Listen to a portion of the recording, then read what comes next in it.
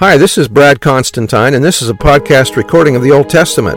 Although this is not an official recording of the Church of Jesus Christ of Latter-day Saints, every effort's been made to be as doctrinally accurate as possible.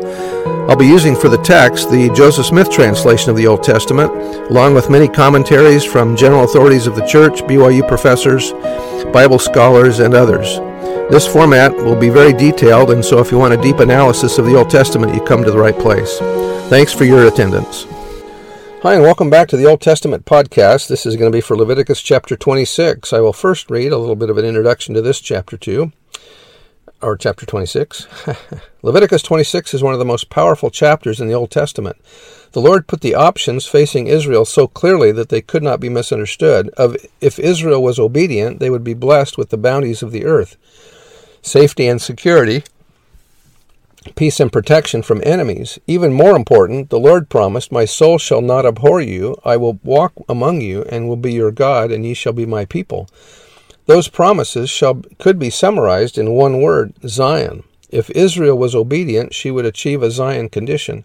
If Israel refused to hearken unto me and will not do all these commandments, however, then the blessings would be withdrawn, and sorrow, hunger, war, disease, exile, tragedy, and abandonment would result.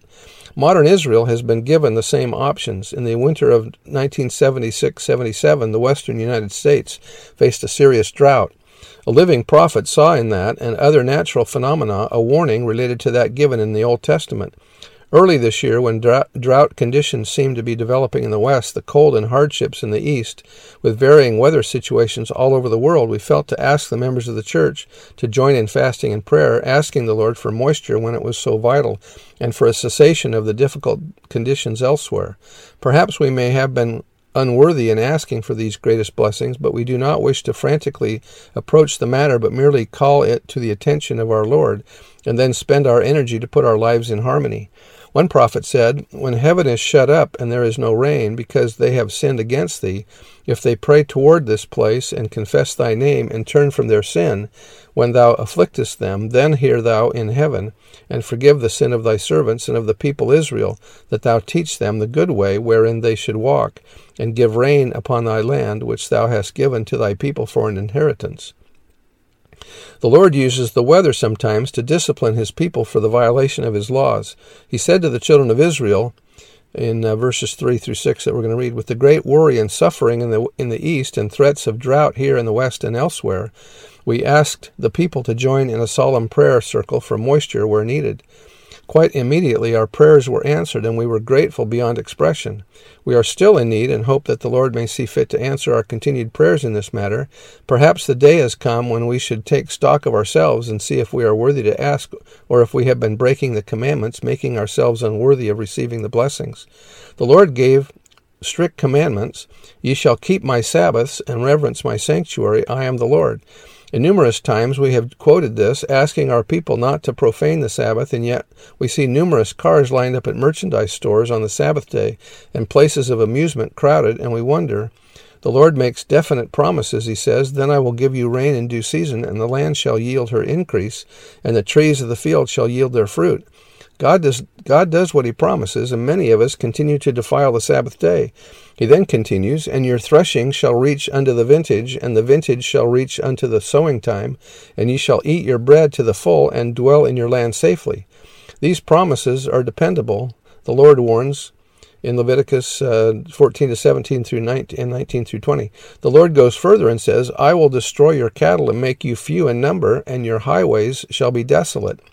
Can you think how the highways could be made desolate when fuel and power are limited, when there is none to use, when men will walk instead of ride? Have you ever thought, my good folks, that the matter of peace is in the hands of the Lord, who says, "And I will bring a sword upon you"? Would that be difficult? Do you read the papers? Are you acquainted with the hatreds in the world? What guarantee have you for permanent peace? "And ye shall be delivered into the hand of the enemy."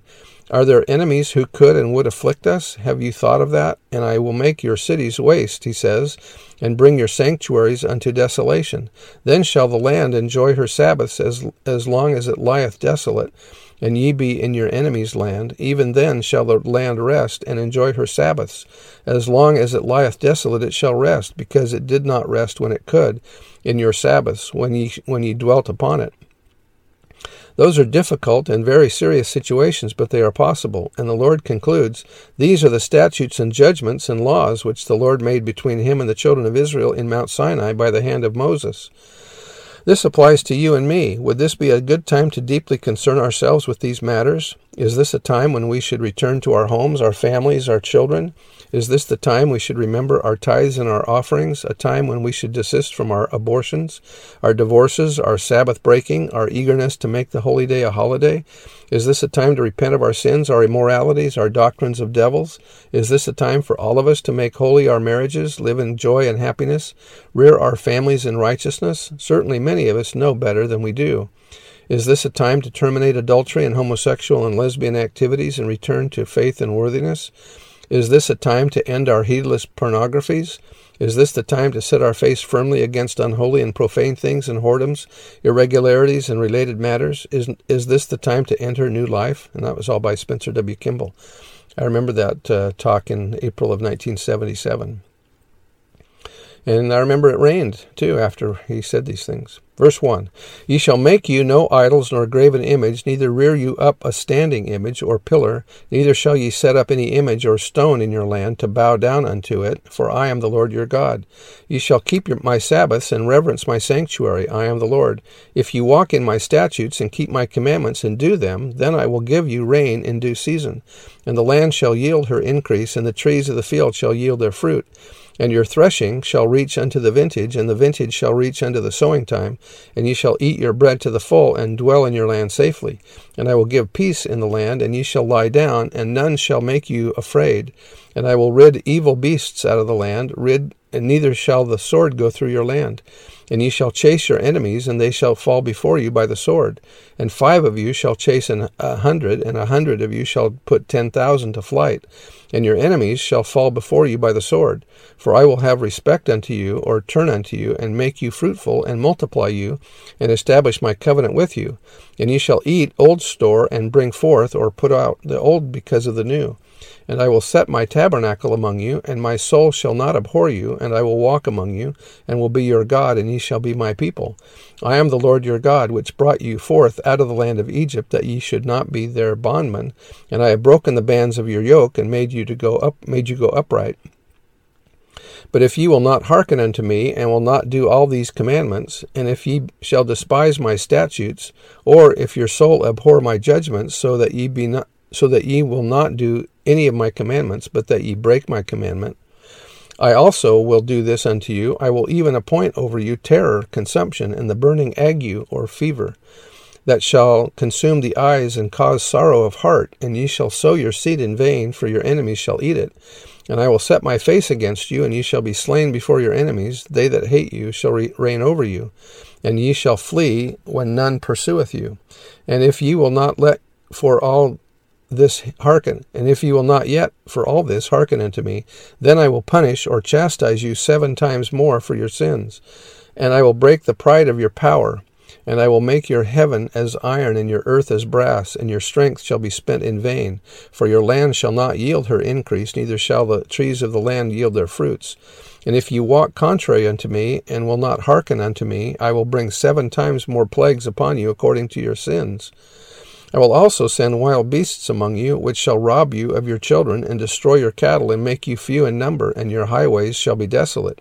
And if you will not be reformed by me by these things, but will walk contrary unto me, then will I also walk contrary unto you, and will punish you yet 7 times for your sins. And I will bring a sword upon you, that shall avenge the quarrel of my covenant, the Hebrew, execute the vengeance of the covenant. And when ye are gathered together within your cities, I will send the pestilence among you, and ye shall be delivered into the hand of the enemy. And when I have broken the staff of your bread, 10 women shall bake your bread in one oven, and they shall deliver you your bread again by weight, and ye shall eat and not be satisfied. And if ye will not for all this hearken unto me, but walk contrary unto me, then I will walk contrary unto you also in fury, and I, even I, will chastise you 7 times for your sins. And ye shall eat the flesh of your sons, and the flesh of your daughters shall ye eat. And I will destroy your high places, and cut down your images, and cast your carcasses upon the carcasses of your idols, and my soul shall abhor you. And I will make you either waste, I will make your cities waste, and bring your sanctuaries unto desolation. And I will not smell the savor of your sweet odors, i.e., I will not accept your burnt offerings. And I will bring the land into desolation, and your enemies which dwell therein shall be astonished at it. And I will scatter you among the heathen, and will draw out a sword after you, and your land shall be desolate, and your cities waste. Then shall the land enjoy her Sabbaths as long as it lieth desolate, and ye be in your enemy's land. Even then shall the land rest, and enjoy her Sabbaths.